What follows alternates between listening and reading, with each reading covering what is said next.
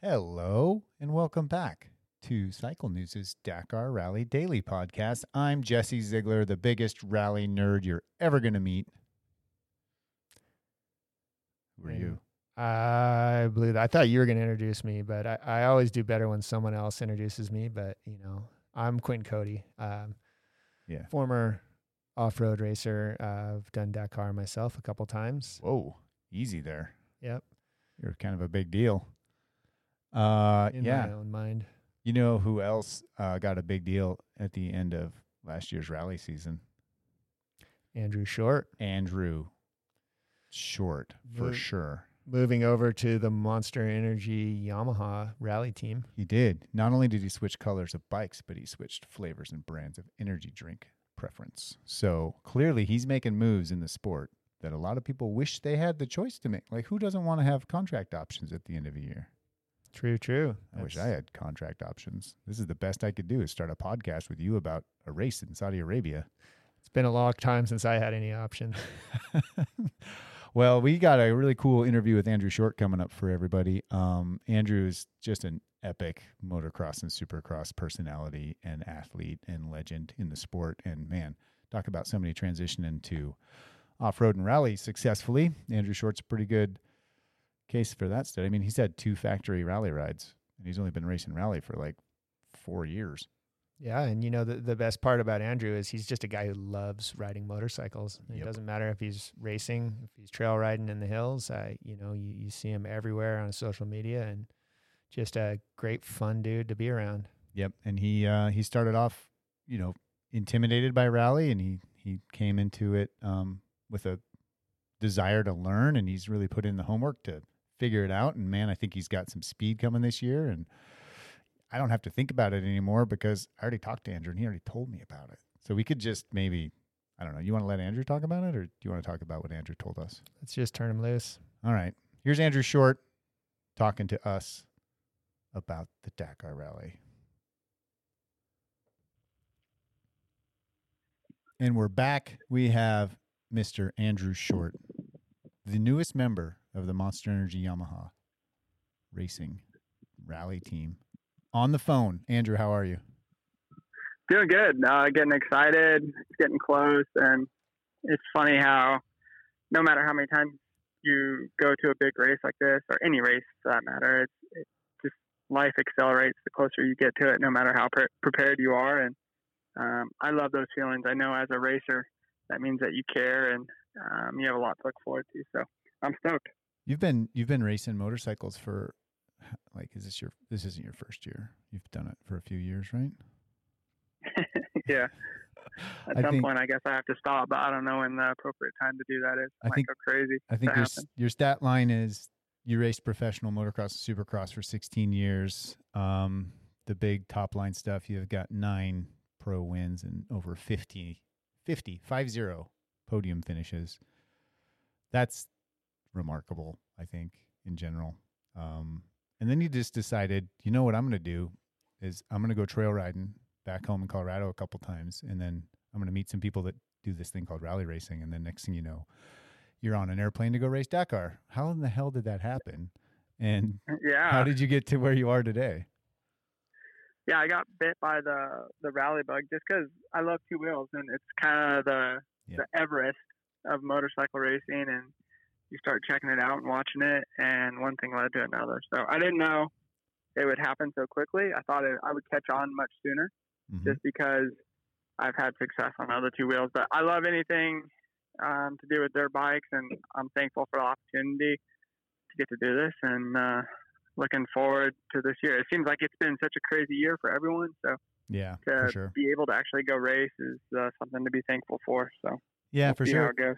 Especially with you and a new team this year. The last couple of years, you were on the Rockstar Husqvarna team, also with stateside gig racing, the Works West Coast Off-Road Racing Series, and then signed up with Yamaha for a 2-year deal. And I think we've had a Cycle News interview with you before about this, so it's not new news necessarily, but it's nice to talk about it again. You were excited about their investment in rally. Investing in you, and you saw some potential there going forward. Unfortunately, you didn't get to test that this year too much or get to shake the bike out or see how competitive you can be on it. But you did get a race, one race. So how did you, I guess, before you going into the Dakar Rally, how was your feeling on the bike and potential for racing with your very limited time behind the screen? Yeah, I mean, it feels good, and I've spent a lot of time on the bike, but I think you learn the most from actually going racing. Mm-hmm. And unfortunately, we didn't get to race that much this year. We had the one race in Spain, the Andalusia Rally, and there was no desert there. So that in that aspect, I think I'm at a bit of a disadvantage. Mm-hmm. But the good part is I really love the bike and handling and the motor, and the personnel seems really cool from the limited time I've spent with them. And I think that's going to be a weakness also, is just communicating and learning how to make changes quickly and effectively on race day. So hopefully my experience from the past can accelerate this. But at the same time, I know that I'm going to have to adapt and try to make the best of it. And that's kind of the name of this race. So we'll see how it goes. And,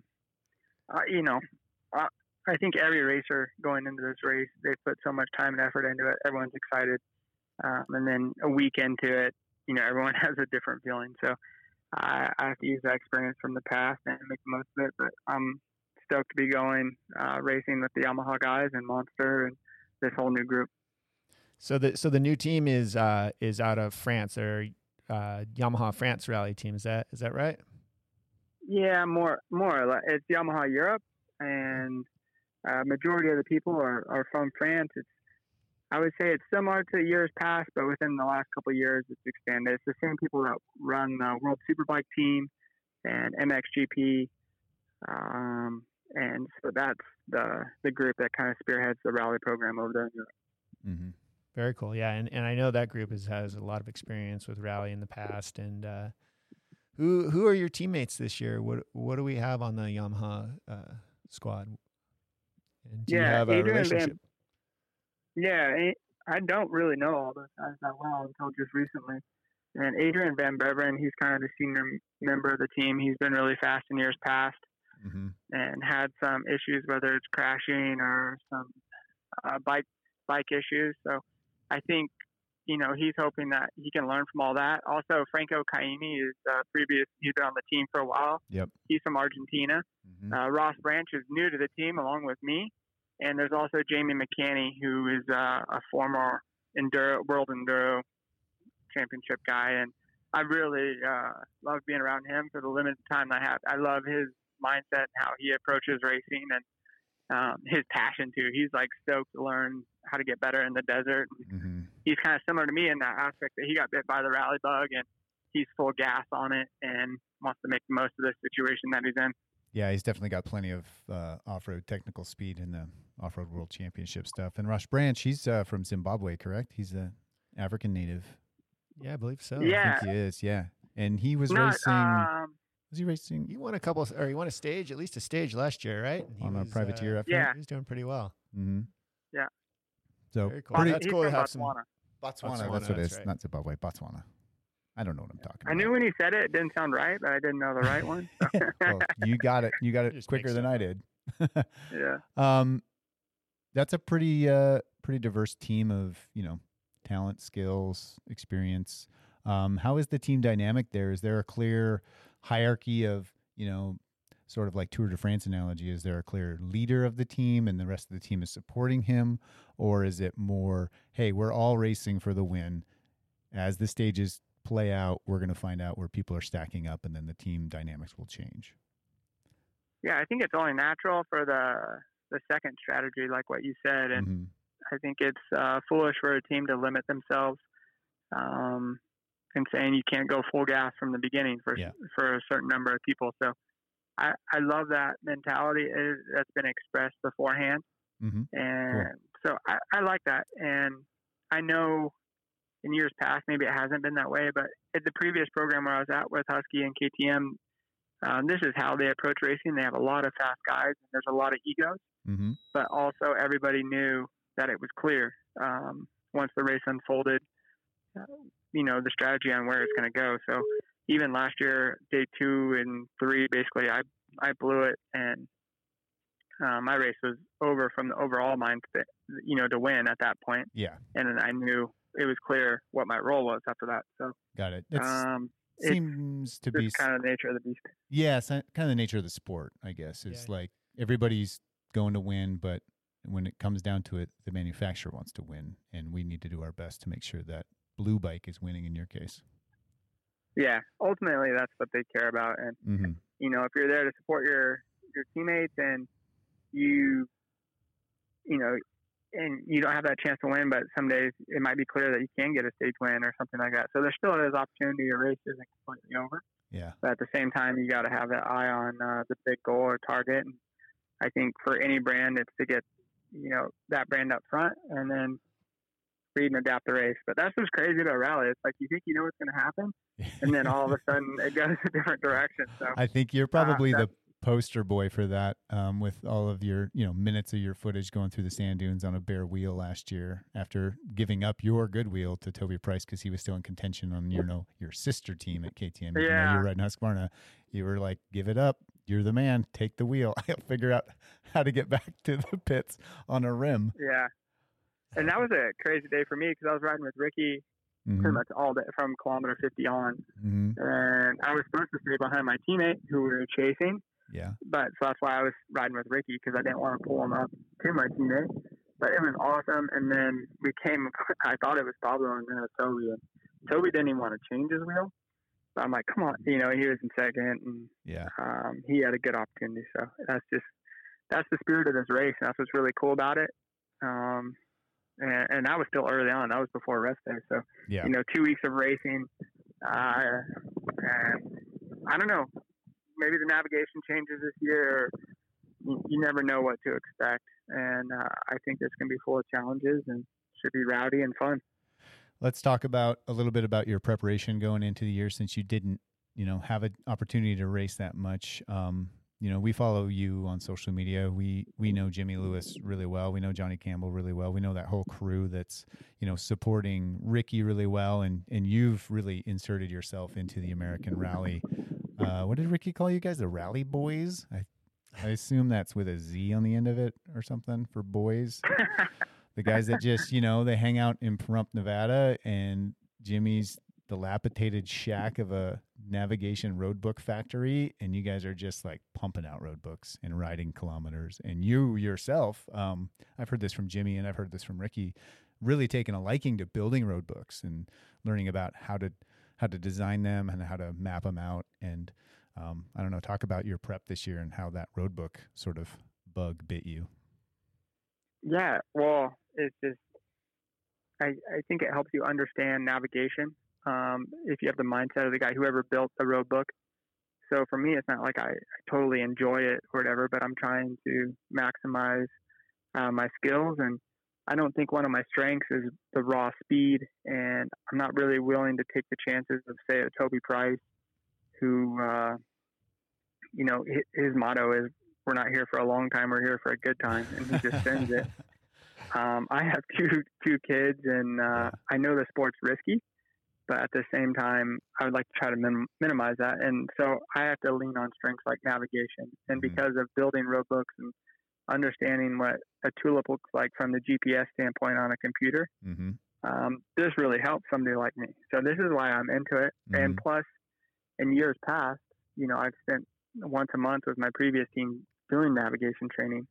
But because of COVID and this 2020 year, there's been not much of that. So I've had to build a lot of road books, and not too many people are into it, especially here in the U.S. Right. So Jimmy has been a great asset for that, and he has the mindset. It's more old school.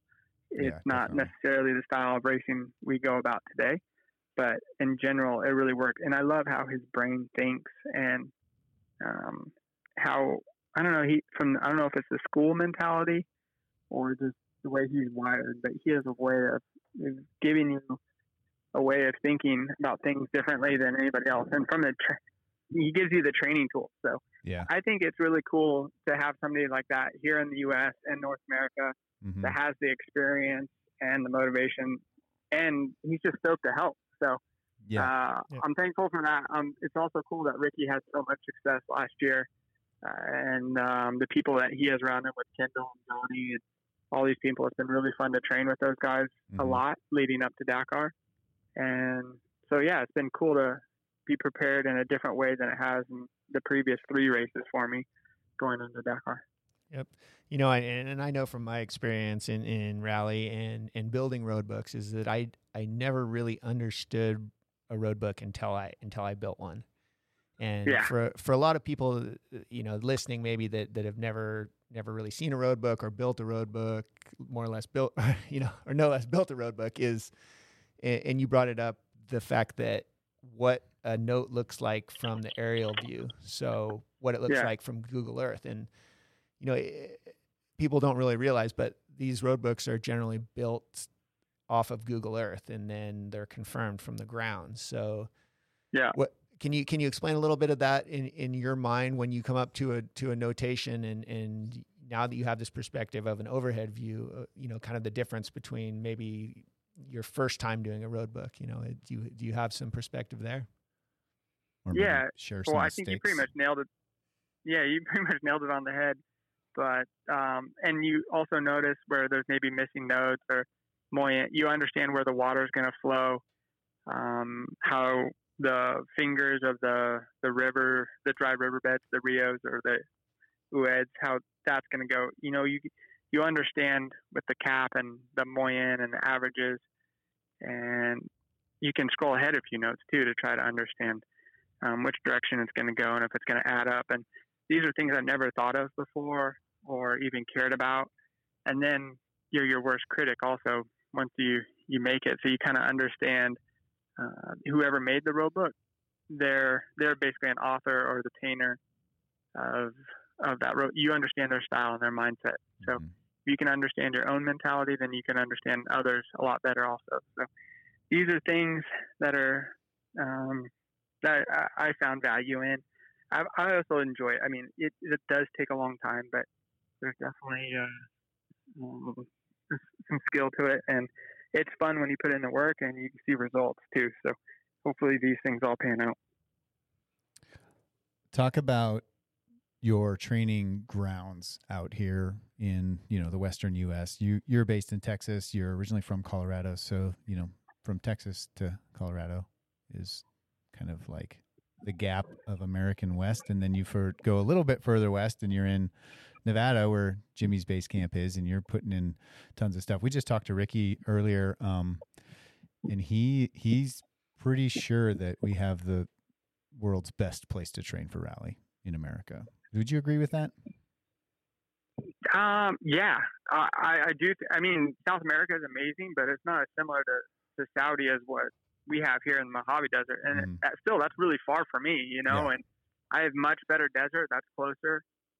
Even El Paso, Texas, where somebody like Mike Johnson's from, and across into Mexico, there's dunes on end. So all these areas are much better, but the Mojave Desert where Ricky and Jimmy are, it's Saudi with bushes, you know? Got it. And it's true. It has rocks. It has the same sand and terrain, and it might be a little bit more broken and rough, but in these ways, we're really lucky. And I don't want to say it's strange that a place so far away can be so similar, but it's true kind of.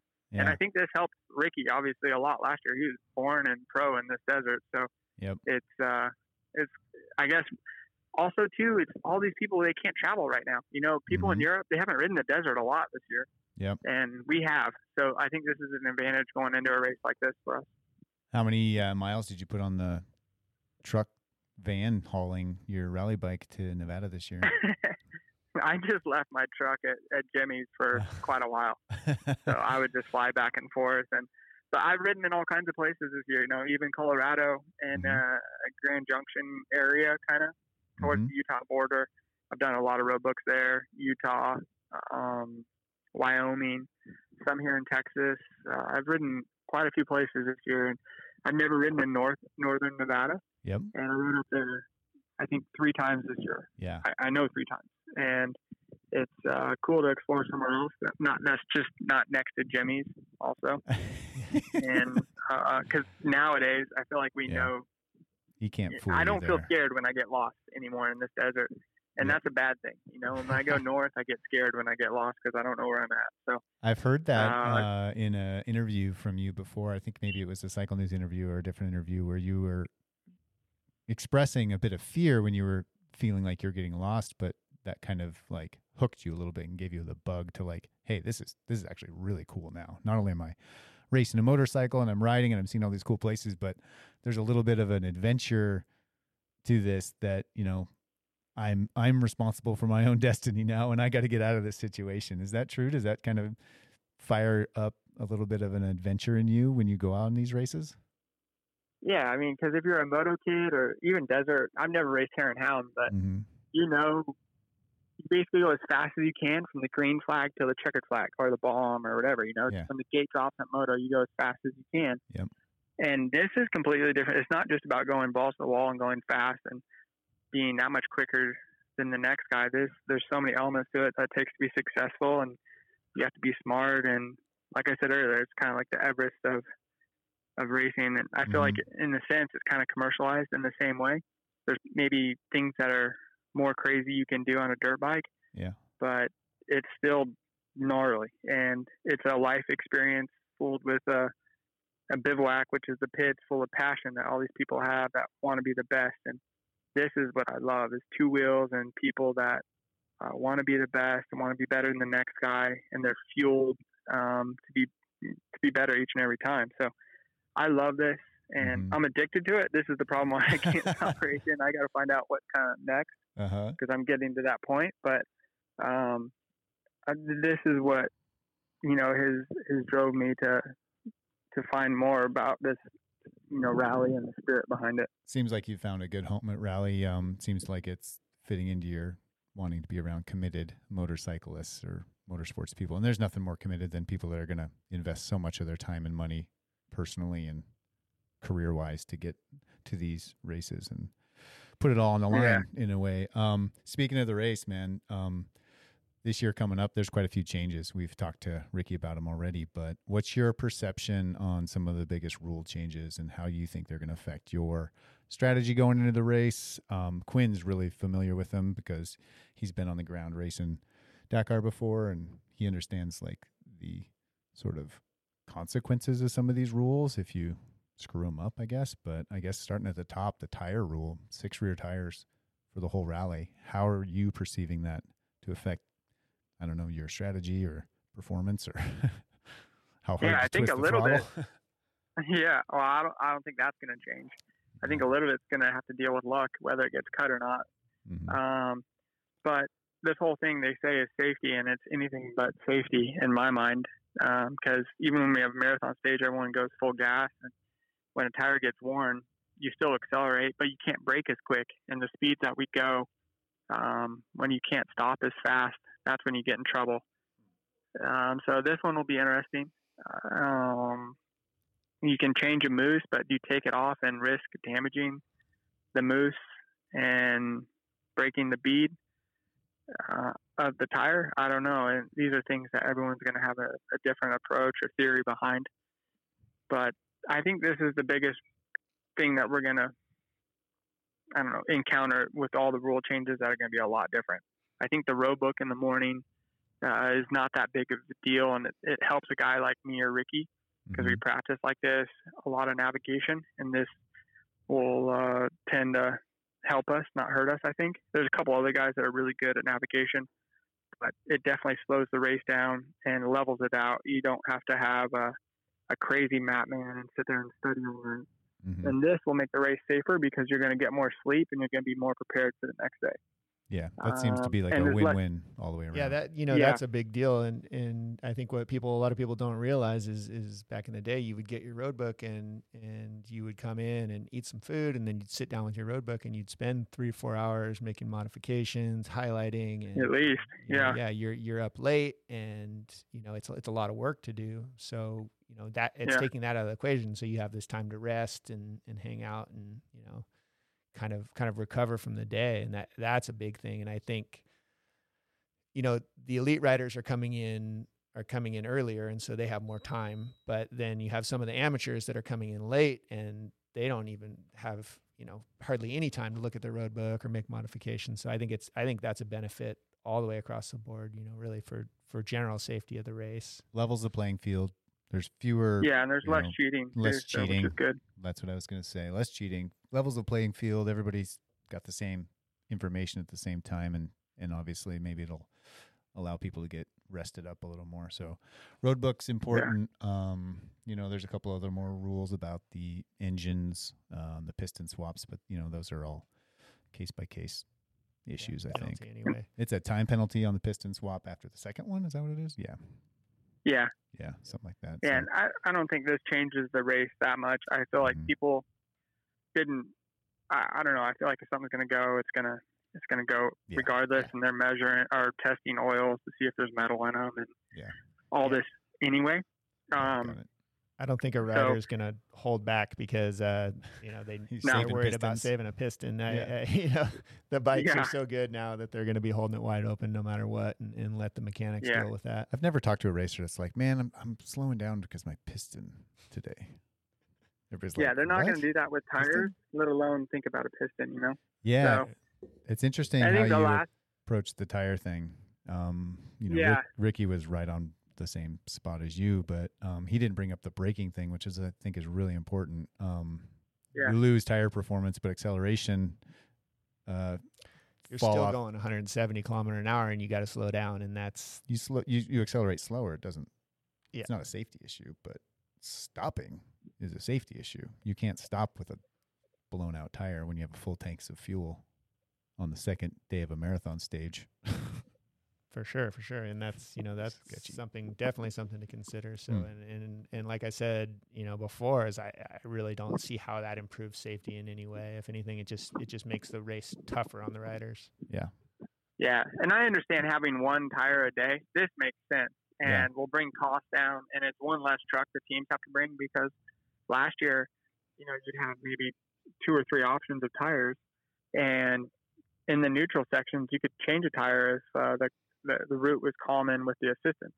And so people were changing tires and doing crazy stuff that to me wasn't the part of rally. It was getting out of hand. So I understand one tire a day, or maybe choosing one tire for the whole rally, and that's what you have to stick with. Like the same style. That have a spec tire, or you stick with one tire, you get one tire a day. Gotcha. That makes a lot more sense than limiting the number of tires. So you guys think that they just took it too far? Yeah, strictly. I think so. And maybe it was cost getting pushed with the teams, but the one good thing is the airbag that's coming out of this.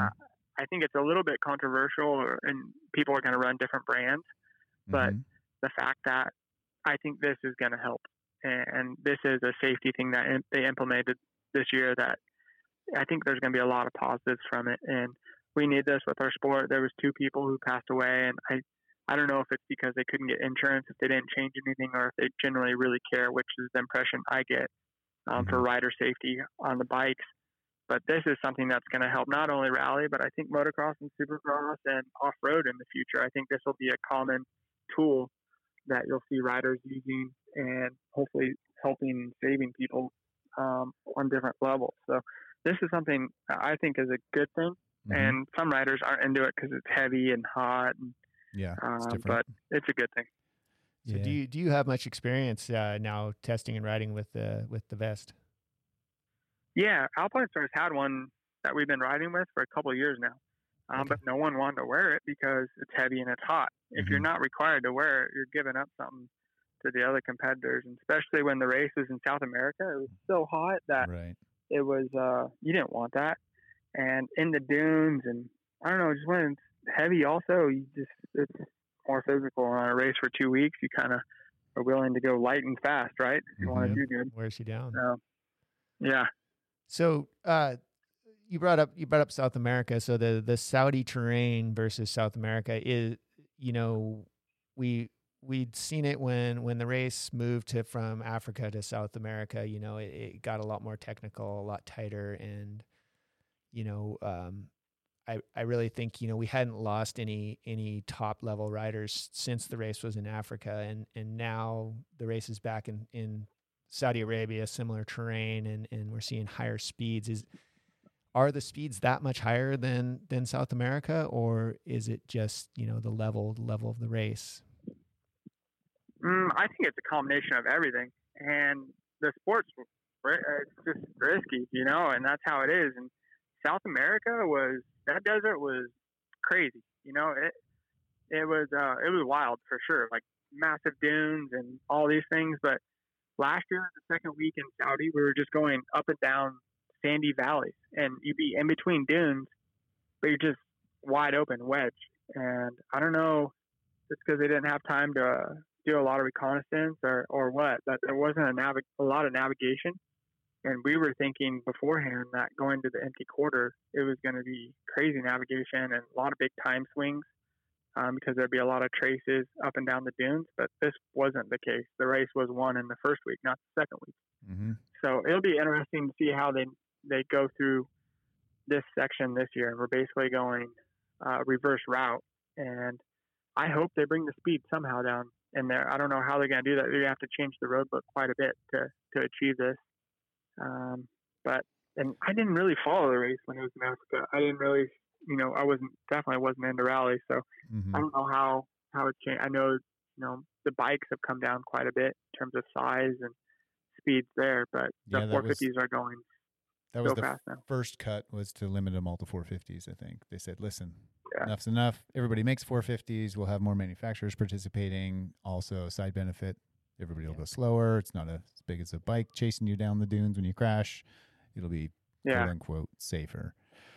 Yeah, I think that was the intention back in 2011 when they brought it to 450 was slowing the race down a little bit and also bringing in more manufacturers. And it in the first couple of years it did slow the race down a little bit. Now it's definitely brought in more manufacturers, but now the 450s I think are faster than at least the single cylinder 690s were. Yeah.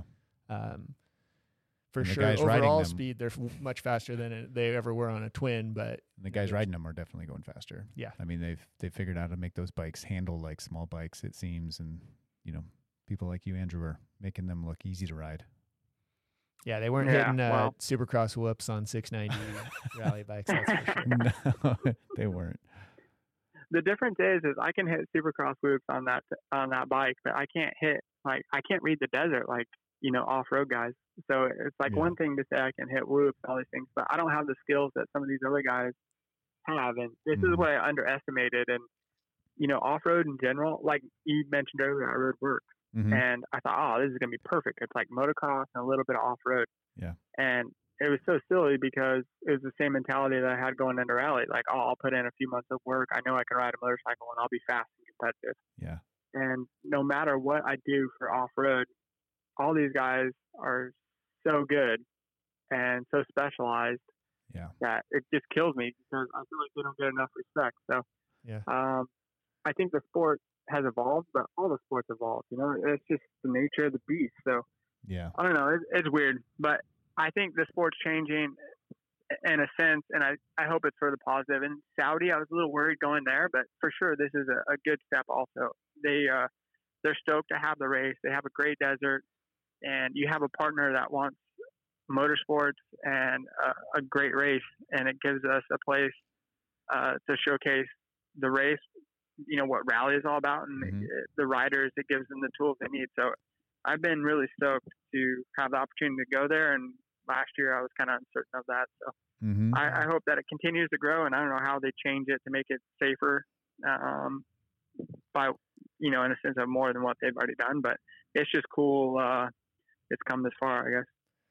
Yeah. So, you brought up South America again. What, I know, the rally was so crazy in South America with the fans and people almost to a fault sometimes where you ended up with people on the track and, people interfering with the race in some ways. How is Saudi? Is Saudi more, remote? Is it more of a, desolate place? That's kind of what I'm picturing in my mind, is that you're not going to see people for, a whole day or something. Yeah. But I'm curious to see your perspective from racing there. How are the fans? How is the train? And, what do we have to kind of look forward to?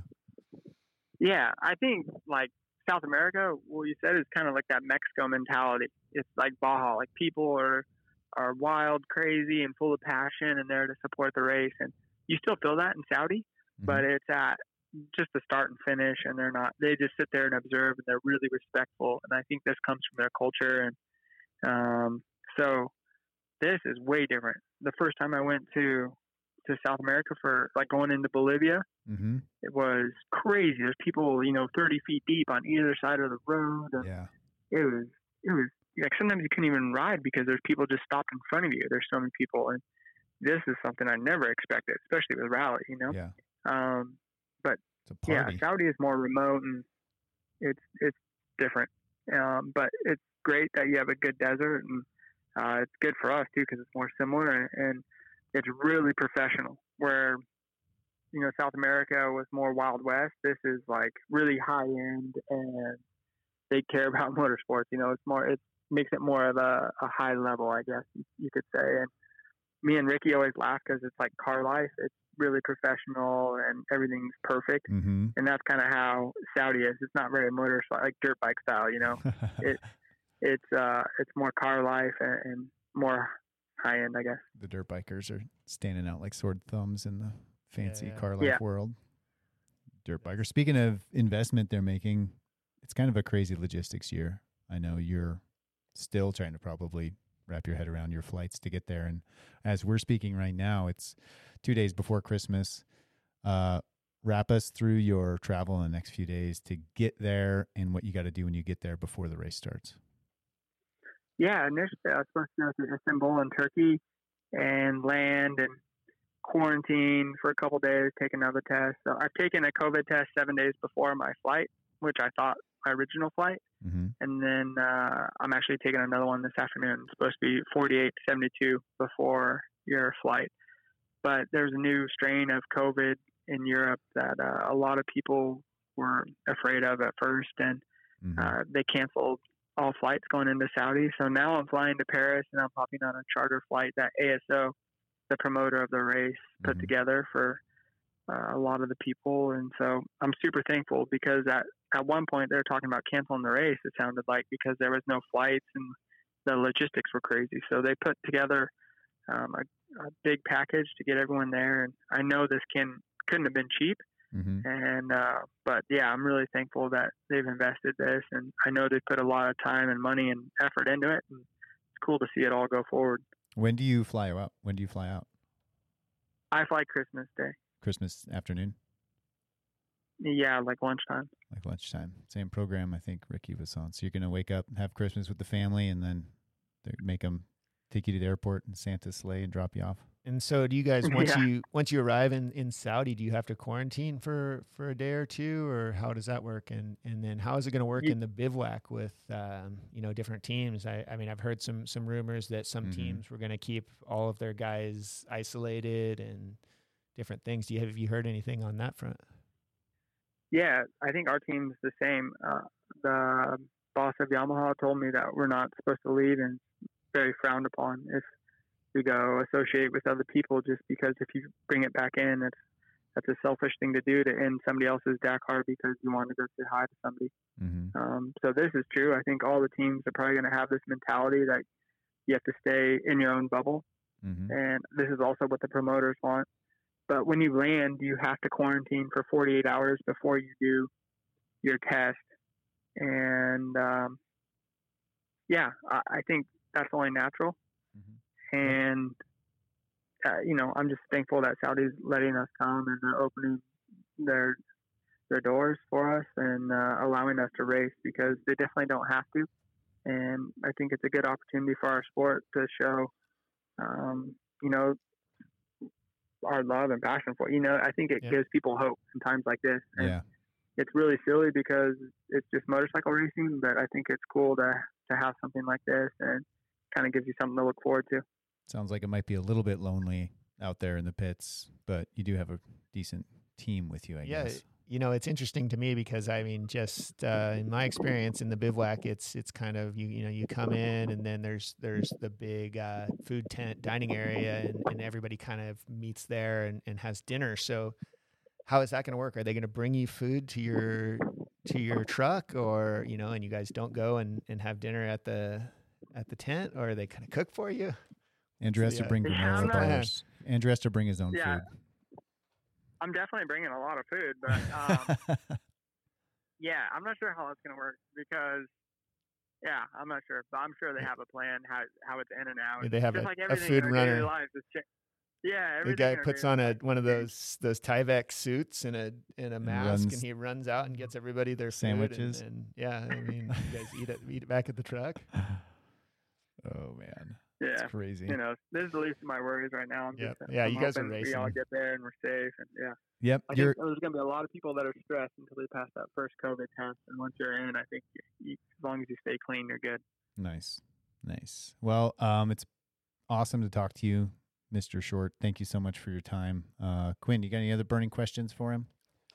Gosh, I'm super excited to see this, and I think kind of one of my things I was thinking about is the route. It's running counterclockwise this year, so it's running kind of the opposite direction of the way it went last year. So you guys are starting out into the more of the sandy stuff, into the dunes. What's your take on that? How do you think that's going to affect the way the race plays out? Oh, it's going to be the first week. You got to stay in it, so you got to be ready to go from the gun, and you got to minimize. You just got to stay close, and I think it's going to be opposite, like you said, of last year. So the second week's full of all these canyons, and that's where the navigation is going to come into play and less speed. So you just got to stay with the group and be on top of your game. So I think if you can have no issues the first week and get to rest day and you're still in the hunt, you got to be really happy. Mm-hmm. That's how I see that race unfolding. And I think the second week, too, is going to be a lot of fun from the spectator standpoint, just because that's where all the cool terrain and images and stuff like that's going to come from. And also the race is going to split apart, and there's going to be a bunch of chaos in the second week.